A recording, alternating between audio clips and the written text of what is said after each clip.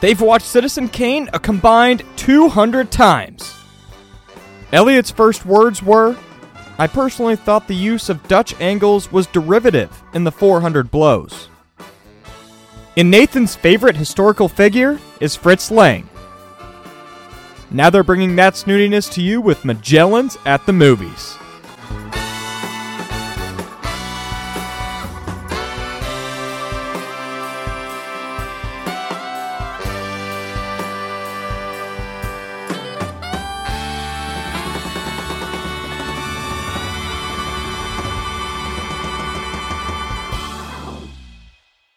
So, Elliot, we're a bit late getting this one recorded because... No finals to excuse us now.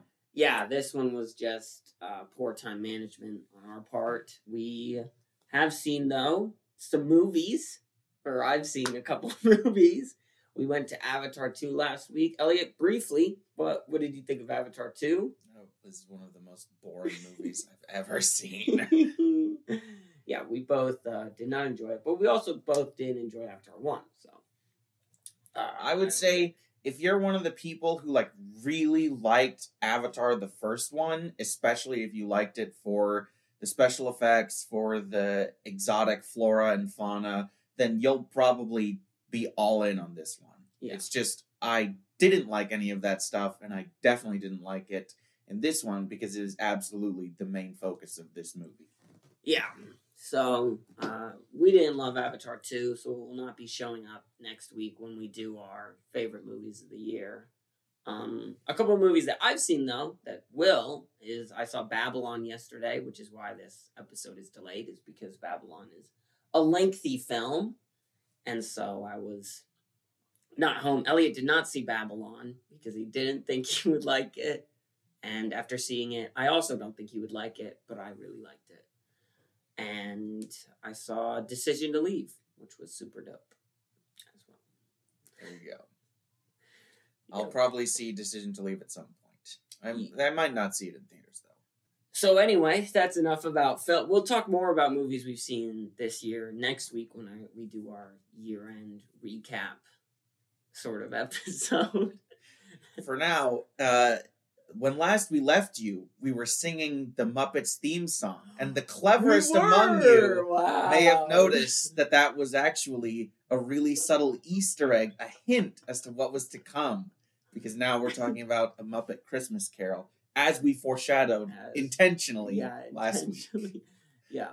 So let's just, full disclosure, I, on a whim, watched the Muppet Christmas Carol on Monday, because I had multiple people kind of recommend it to me. And so when I came home and was telling Elliot about movies I had seen in the interim, since I had last seen him, he also had seen... Why did you watch Muppet Christmas Carol? Just because I had heard things about it on the internet. And I really like the Muppets. Yeah, me as well. So we both coincidentally ended up watching the same movie. So we were like, oh, we wanted to do a Christmas movie this week anyway, because Christmas, a wildly popular holiday celebrated by many a person, is this Sunday. So we decided to do the Muppet Christmas Carol because we both saw it, we liked it, we had some thoughts, we wanted to talk about it. So and that's what this episode is. Yep. That is the point of this movie. Yep. So after doing minimal research, and I don't have my computer in front of me because it's in front of me recording things and I can't move it. That's right. We're together again. Yes, we are in the same room. So the chemistry is palpable. Right. Or at least there's fewer weird delays while we wait for the other one to talk. Yeah, usually the delays get taken out, though. I thought you wanted me to stop drawing attention to your editing. Whatever, okay? I contain multitudes, the Walt Whitman quote. Anyway, it appears as though this was the fourth Muppet film, theatrical Muppet feature. It was the first one without Jim Henson or another guy who I guess was pivotal that I don't. Brian something? No, Brian Henson's his son who directed the film, which I thought was kind of neat. But so yeah, it was the fourth one. It's an adaptation of Charles Dickens' classic novel, The Christmas Carol. A Christmas Carol, I think is what it is technically. Some article. Some word before Christmas and Carol. Christmas Carol. And Christmas Carol. Yeah, so it follows that. It's got the Muppets. It's got some hijinks. Let's get into it. Elliot, first thoughts on the film? I liked it. Back to you, Nathan. Oh, good deal. I liked it as well. All right, that's going to do it for this episode. Oh, perfect.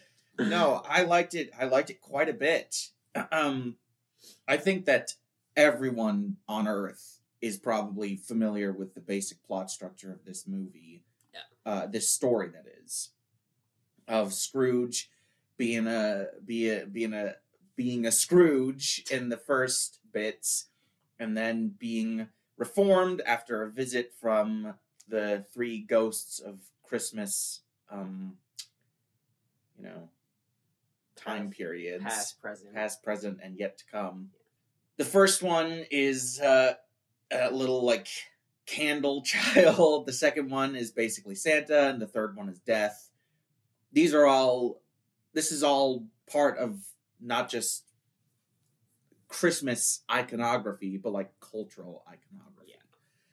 And I think that it's just really well told here. A big part of that is down to, I think, Michael Caine playing Scrooge. He famously decided that he would play Scrooge completely straight.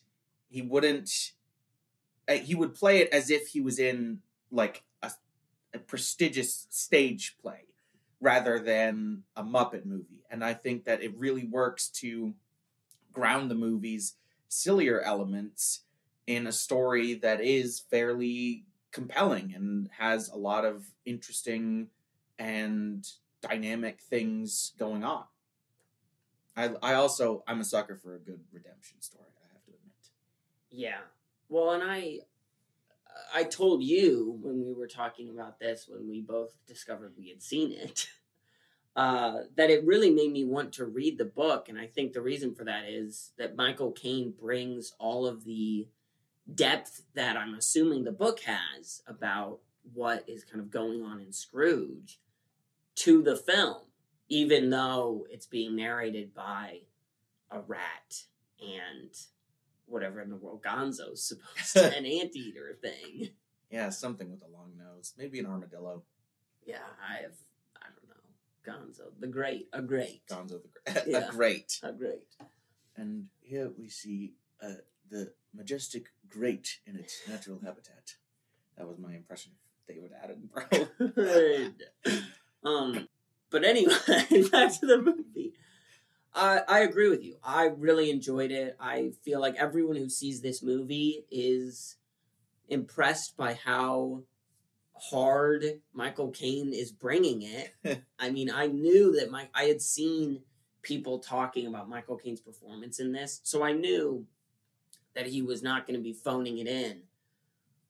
But I think that when the Marley brothers show up, when the hecklers show up, was the first scene where I love the hecklers so much. It was the first scene where I was like, wow, he's trying. He's not just not phoning it in. This is a better performance than a lot of other actors give in, Fabelmans. That was a better performance than some of the people in Fabelmans, I thought. Dang. Paul Dano, eat your heart out. Not Paul Dano. Paul Dano's doing a great job. I love Paul Dano. But yeah, it was really, really good. So let's drill down into the narrative here a bit. Let's start. What did you think of Gonzo and Rizzo? So Gonzo the Great and Rizzo the Rat are narrating the movie. Gonzo is ostensibly playing Charles Dickens. Yeah, Gonzo's narrating it. Rizzo's just there to comment on the proceedings. Yeah, and so I'd say this is probably the biggest non-novel part of the film. So what did you think of Gonzo and Rizzo? They were fun? What are you expecting me to say here? I mean, I like Gonzo. I don't think I had ever seen Rizzo before. Yeah. I wondering, do you think it got annoying? Because I was really impressed that it didn't. That it was never like, oh, great, we have to go back to Gonzo and Rizzo here. No, I thought that they were... I liked their dynamic. I liked the pratfalls that they got up to. I especially liked when Rizzo fell into the water and became an icicle for a bit, and he had to smash it. Gonzo had to break him open by smashing him on the barrel. I thought that was funny. Yeah, I liked them. I really liked how Gonzo, or Charles Dickens, would usually... I'm assuming... I have not read this book. I've never actually read any Charles Dickens, although I do want to. He would use direct quotes from the book, which I just really appreciate because the prose was very skillful. And there were a lot of really neat turns of phrase. So, yeah, I liked them. One of my favorite jokes in this movie came from their little interludes when Rizzo jumps off the fence to get over it after much chagrin, and then he forgets something on the other side, so he walks back through the bars.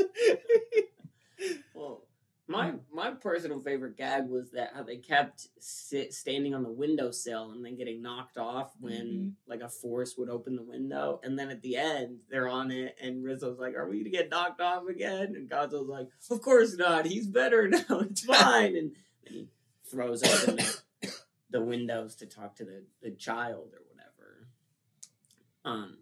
So yeah, I agree. I was impressed because sometimes in kids movies, I think Gonzo and Rizzo are pretty obviously the things supposed to be right, keeping the kids more interested because the kids aren't going to be as into Ebenezer Scrooge's redemption story as they are a silly Gonzo and Rizzo hijinks. And so sometimes when movies have stuff like that, it can kind of annoy you when you're an adult watching it. But I was very entertained. And just in general, I never felt like the Muppet hijinks were so hijinky so as to reduce what I thought was the emotional depth that Michael Caine was bringing to the movie. Yeah. Which is a really pretentious thing to say about a Muppets film, I think. Well, it's a Muppets film adapting a very pretentious story. Well, not a very pretentious story. It's a classic of what, 19th century literature. Yeah. It's an old book. What did you think of the songs? Because I have to say that they were probably the weakest part of this movie. I didn't dislike them, but there were none of them that I found really super catchy or that delivered really necessary information. And I was always kind of like, can we just get back to Michael Caine's acting and him playing off the different Muppets? Yeah, and I think this is probably where my main critique of the film is for a movie that's only like an hour and a half. It's like 86 minutes. Yeah, hour and 40 minutes. The songs drag. I think specifically the song where the ghost of Christmas Present shows up and sings a song about Christmas. It's a neat song, and it's cool to see, right, Scrooge is kind of starting to get into the Christmas spirit a bit more via the song. But none of the songs were all that good. They weren't all that catchy. I think my favorite was probably the one at the beginning when they're singing about Scrooge. And they're saying, like, oh, he's such a Scrooge or whatever. I found that one kind of funny. But most of the other ones, weren't funny or... I mean, and a lot of them weren't trying to be funny, but they both weren't funny and they weren't, very good. And so it wasn't very entertaining. Yeah, my favorite was probably Marley and Marley, just because I really, really like the hecklers. Yeah, it's probably the only one I can Stop singing. That's a bad idea, man. No, I like the Marley and Marley one as well. We couldn't remember the names of the hecklers. I'm pretty sure it's Waldorf and Sanderson? I don't know. They don't say each other's names very often. No, they don't. I've always also loved the hecklers just as a concept of having hecklers heckle the show you're making. I find that very funny. And then I've always, as someone who does heckle things, I've always thought of myself as a bit of a heckler. I mean, you're old and crotchety, but that's where the similarities end. Yeah. Speaking of the songs, though, did you... Because I realized this after. So when the Ghost of Christmas Past takes him to see his fiancée breaking up with him, right? Mm-hmm. There's a song that's cut there. Yeah. Did you watch the song? I did not. Really? I paused the movie because as I was watching the movie, I was looking at stuff and I saw someone say, like... Just pay attention. I was paying attention. But I saw people saying about this cut song, and so when that scene got there, I paused the film, watched the song on YouTube, and then continued the film. Mm-hmm. So how was it? It was a pretty good song, and I thought it added to the emotional beat of that moment. I mean, that scene definitely feels like something's missing. It's a pretty, I would say it's a pretty clunky edit. Yeah. Yeah. Well, and if you watch it kind of has, I mean, there's no better way to edit it based on the footage they had. Mm-hmm. Without, like, reshooting it, but that's expensive and time-consuming. Yeah. I guess in terms of technical qualities, I would also like to say that I think this Muppet movie and most Muppet movies, just by the mere fact that they have to, have so many Muppets going on, it's a real technical achievement, I think. There's a lot of shots with a lot of people and a lot of Muppets and a lot of stuff going on that I can't imagine was very easy. And I really liked the opening shot of the movie as the credits run is over like a mini town, and then they pan down and cut to an actual set. But it's done so it's like a seamless thing, which I thought was really cool. Well, what's interesting is that I noticed in the credits there were different credits for operators of animatronic puppets and regular puppets. And I would really like to know which ones were the animatronic ones, or if maybe animatronic is being used in a different sense than what I'm thinking of. Yeah. Because I'm reasonably certain that, like, say, the Ghost of Christmas Present is just a guy in a costume. And same with the Ghost of Christmas Yet to Come. But, like, I could see how maybe the Ghost of Christmas Past was an animatronic, because the way that they achieved her effect was they filmed a puppet suspended in water and then, superimposed it on top of the film. Yeah. So, like, yeah, I'd be interested to see, like, the making of this movie, because it is very impressive. Yeah. And speaking of which, I really like the way this movie looks. I really like the set design. Yeah. Because it's clearly a set, because it's trying to look like a play, I think, like a theatrical production.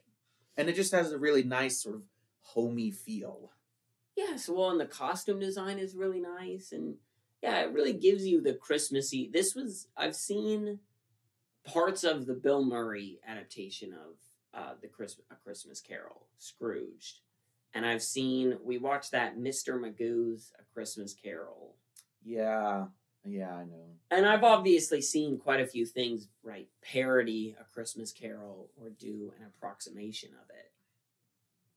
But this was really the first time I was like, man, there's a lot going on here. Like, it's a really impressive thing, and it does something I really love in literature, where it's showing a great deal of compassion towards people that other people might not display that much compassion towards. Mm-hmm. That for as many of his faults that he has, both the movie and I'm assuming the book has a great deal of compassion, that they're like, well, he's really just an incredibly lonely and sad man.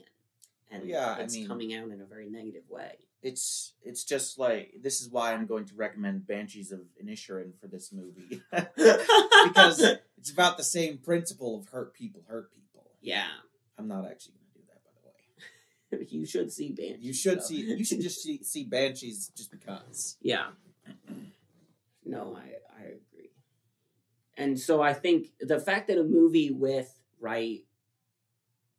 80% of the cast being made up of puppets. They're not puppets, they're Muppets. Whatever.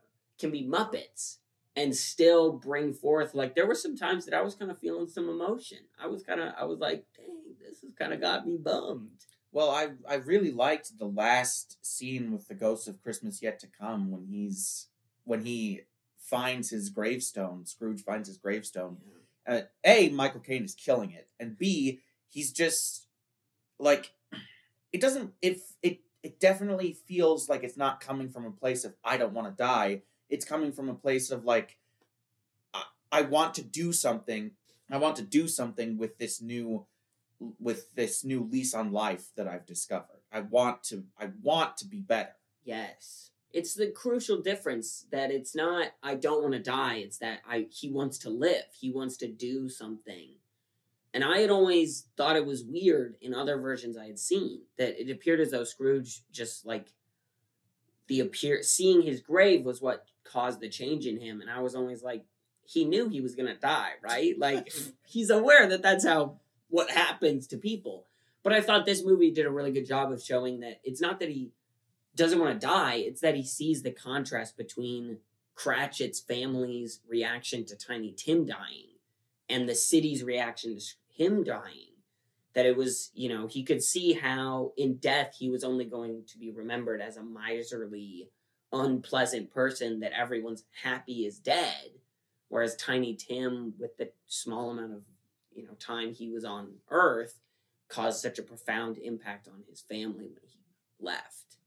And so Scrooge was like, I want to do something good. Although I will say, I thought this was weird when he goes to Cratchit's house when he's reformed. Yeah. And he does a whole bit where he's like, I'm going to fire you. What was that? I don't know. That seems a bit unnecessary. Maybe it's in the book, but I was like, that's so mean. Yeah, I thought that was a bit much. Well, we've already been talking about it, but my favorite section of this story is definitely the section with the Ghost of Christmas Yet to Come, because I think it does a really good job of tying everything up. And also, I thought that the cinematography, like, weirdly stepped it up in this section. I'm thinking specifically of when he's listening to the 3, or is it 4? I don't know. He's listening to the pigs talk about him being dead, and there's a shot, like, really close up in between 2 of the pigs, so you can kind of see them moving around in the extreme foreground, but you can also see Scrooge looking fairly concerned a bit of a ways off, and I was like, wow, that's a very artful composition. And yeah, the same thing, there was a similar shot when he's looking into the weird little nook where the tarantula is stealing his stuff to sell on the black market or something. I don't know. That was fairly grim. It was weird. It was good. I liked it, but there was nothing else really like that in the movie. So did you notice that, or what did you think about the cinematography in general? I also thought it was really good. We've talked about how much I dislike Dutch angles, but when Scrooge first appeared... Actually, I feel like we've talked more about exceptions to that rule than we have that rule. Well, we haven't seen the movies where it really annoys me. So Twilight, it annoyed me in Steve Jobs. Power Rangers. Power Rangers. But when Scrooge first shows up, there's like a noticeable it's much darker. The set is not lit as brightly, and then there's all these Dutch angles, which is silly, but I understand the point of them. So no, I thought all the way through, I thought the cinematography was really neat. And I thought the special effects were pretty impressive. That the effects of like him going to the past with the Ghost of Christmas Past and stuff like the Marleys, the hecklers showing up and them being, translucent and then appearing to be on the same frame or in the same shot as Scrooge, even though they weren't, because they were filmed separately and then superimposed. We're assuming we didn't work on this film. But no, I thought, again, just like I said with the technical elements, the cinematography, very impressive throughout. Way more impressive than I would expect in a movie with Muppets. There was only one Marley in the book, right? Yeah. It's just his partner. Mm-hmm. Marley just had 2 of them for the hecklers. Yeah, they changed a couple of things, obviously. The only other adaptation of the story that I can remember seeing is the bizarre Robert Zemeckis one. You saw that? Yeah, with Jim Carrey. Jim Carrey? Yeah, he plays Scrooge. I didn't know that's who played Scrooge. Gary Oldman plays Jacob Marley and Bob Cratchit for some reason. Wow, that's weird. Yeah. That one's not very good. I did not like it. Yeah, well... That one's definitely... The last section is absolutely terrifying. I definitely feel like that one is more like Scrooge just being, I don't want to do that again. So just being traumatized. Yeah. Speaking of which, I did see somebody in like a review of this movie talk about their frustration with the way that Scrooge, I guess, tries to live out his new outlook, because they felt like he was trying to buy redemption by giving money to these charities and giving money to Cratchit. I'm not 100% sure what they were looking for. Like, maybe he should have stopped being a moneylender, but I don't know, or stop practicing predatory money lending. Yeah. I don't know. I don't agree. I think that he was doing the most immediate thing available to him, is to share his resources, and I don't think it makes much sense to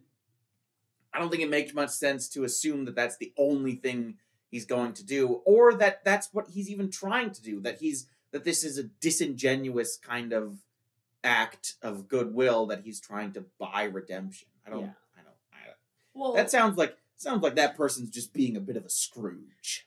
Well, I will. I've told my family this, so I'll say it in the podcast as well. I think our habit of calling... Elliot's also heard this already. I think our habit of calling everyone who doesn't like Christmas a Scrooge is a little mean-spirited, because Scrooge was like a genuinely bad human being. Like, he wasn't a Scrooge because he didn't like Christmas. He was a Scrooge because he was a horrendous person.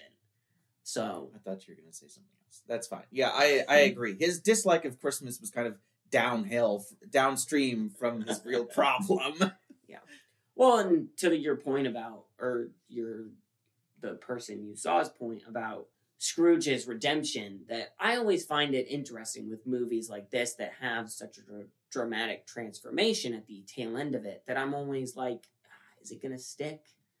Which I'm trying to think now of movies that kind of take place after a redemption, or show a person trying to do... I can't think of any. Barry? Sort of, yeah. Everybody watch Barry. Yeah. Barry is one of those movies or shows that does follow someone post what you would think of as a redemption, which I've always found interesting. All right, well... Got any other thoughts, Elliot? I don't know. Who's your favorite Muppet? So we're trying to pad time here. Whatever. Who's your favorite Muppet? Well, in this movie, I mean, I've always loved Kermit. I've always felt like Kermit's energy of desperately trying to wrangle all of these ridiculous personalities. I've always found that very funny, as well as very relatable. I've always wished... Whatever. I've always wished my arms were as malleable as his, so I could do his... Elliot's laughing. I'm doing the Kermit. He's doing the Kermit arms, as well as his limited articulation can imitate. Yeah. Yeah, so I've always... and we've already said we like the hecklers, but I've always had a soft spot for Kermit. I think he's an icon of, the culture. I really like the penguins. Really? Yeah, they're fun. I like Miss Piggy. I know that her thing is that she's sort of ditzy and she's sort of a diva, but I don't know. I think it works. I think it's funny, and I really like the way she plays off of Kermit. Yeah. But I also like Ralph and Fozzie. I like all of them. Ralph's not in this movie, is he? He is. He's in one shot. He's playing the piano at Fozziwig's party. Fozziwig. And I did know, so Jim Henson played Kermit, but his favorite Muppet to play was Ralph. So Really? the reason that he doesn't figure very prominently into this one is because at this time, I believe they were thinking about retiring the character. They didn't do that. They eventually did recast him, but for the moment, they were sort of letting him lie out of respect. Because this movie was made fairly shortly after he died, right? I would imagine so. It ends with a for Jim and for the other guy. Mm-hmm.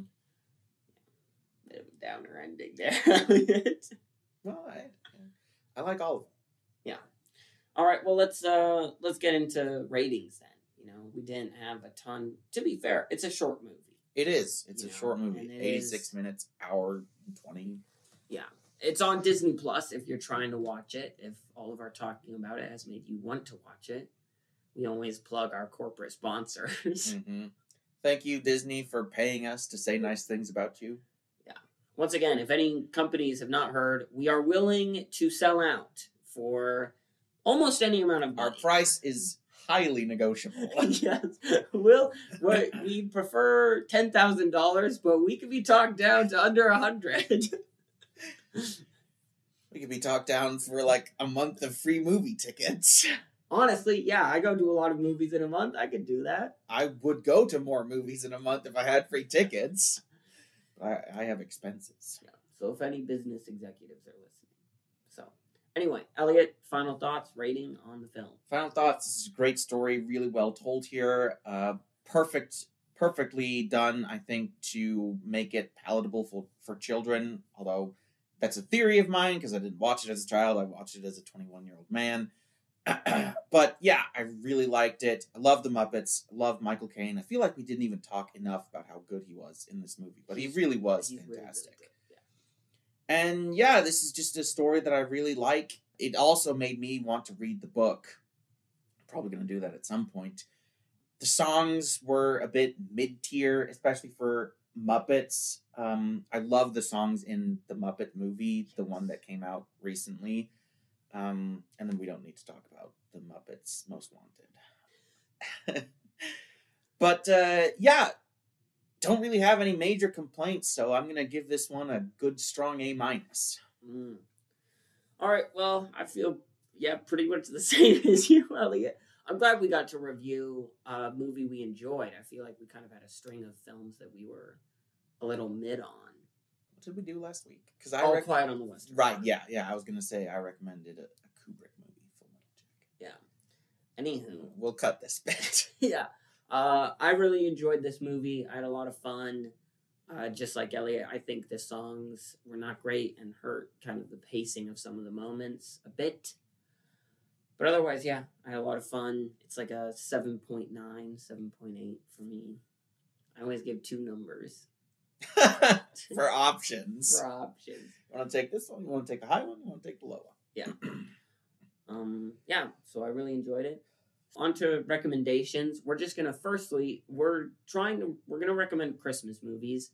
We're trying to recommend Christmas movies that you maybe haven't heard of.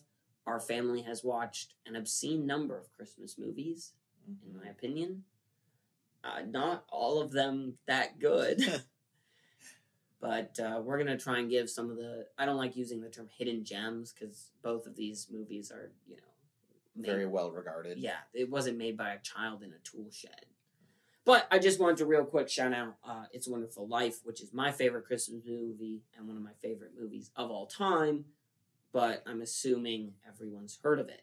If you haven't, watch It's a Wonderful Life. Anyway, Elliot, what's your... Merry Christmas, Mr. Gower! That's my impression of Jimmy Stewart. That was a pretty good impression of Jimmy Stewart in that specific scene. I know, it's easy. It's easy to do impressions of people when they're shouting, I feel like. Yeah. Anyway, Elliot, what is your recommendation? I actually was just thinking that VeggieTales, the Star of Christmas, is kind of similar to this movie, although I don't think it's as good. But yeah, you can watch that one if you want to. I do have a soft spot for VeggieTales, just because I watched it growing up. But that's neither here nor there. I was actually trying to think of another movie that wasn't necessarily a Christmas movie, but that was just similar to this movie. But it's hard to think of redemption stories from kids' movies, except for absolute trash like Despicable Me or Megamind. I hate those movies. So eventually I just went with the easy one. My recommendation is Arthur Christmas. It's a Christmas movie. It's one of those movies that tries to explain how Santa Claus does what he does. It's not believable at all because it doesn't make any sense, but that's okay. It's very like, it's like the North Pole has a kind of military-industrial complex thing going on in this movie, which is kind of terrifying, but it's funny. No, this movie's absolutely hilarious.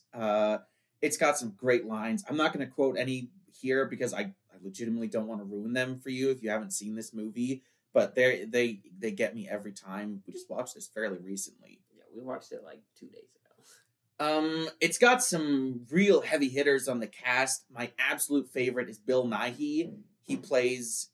So in this movie, the Santa Claus name is like a dynasty, and it's passed down from... It's a patriarchal institution, passed down from father to son to father to son. You know, that's very problematic.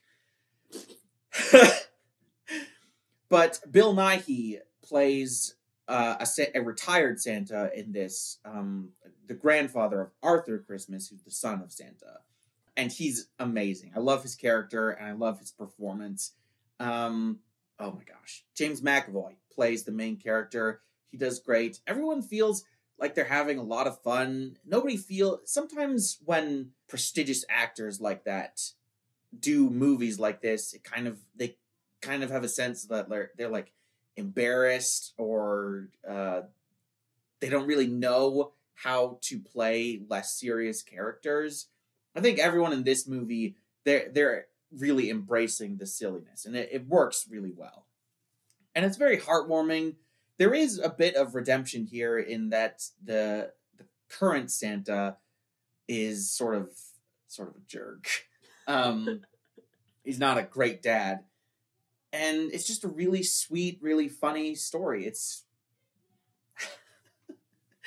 one of my favorite Christmas movies. I don't know if I like it more than It's a Wonderful Life. I do really like Nathan looks so alarmed.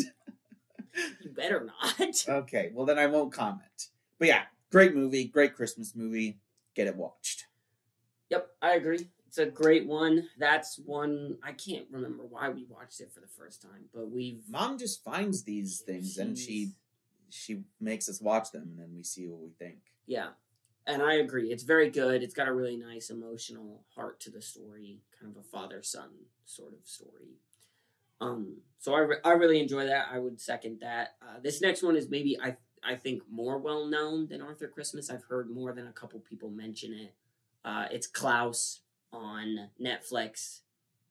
This was another one that Mom watched on a whim and then showed the rest of us, and it is really fantastic. It's another animated movie. It's another kind of new spin on Santa Claus, or Santa Claus. Santa Claus origin story. Yes, it's a Santa Claus origin story, and it's just really fantastic. It's got Jason Schwartzman as the main character, who is not Klaus, who's some rich jerk. And I love Jason Schwartzman. He's super funny. Norm Macdonald, rest in peace, plays one of the characters in this movie. What does he play? He plays a boat ferryman. Really? Yes. Huh. Yeah, it was like one of his last roles. That's interesting. Yeah, and then J.K. Simmons plays Klaus. Love J.K. Simmons. He's a really fantastic. And the movie is it's a lot of fun. It's really funny. It's just a really charming story about, the Christmas spirit. And it's when you've seen as many Christmas movies as we have, it's always fun to see something approach it with a lot of originality and a lot of creativity, which I think this movie does.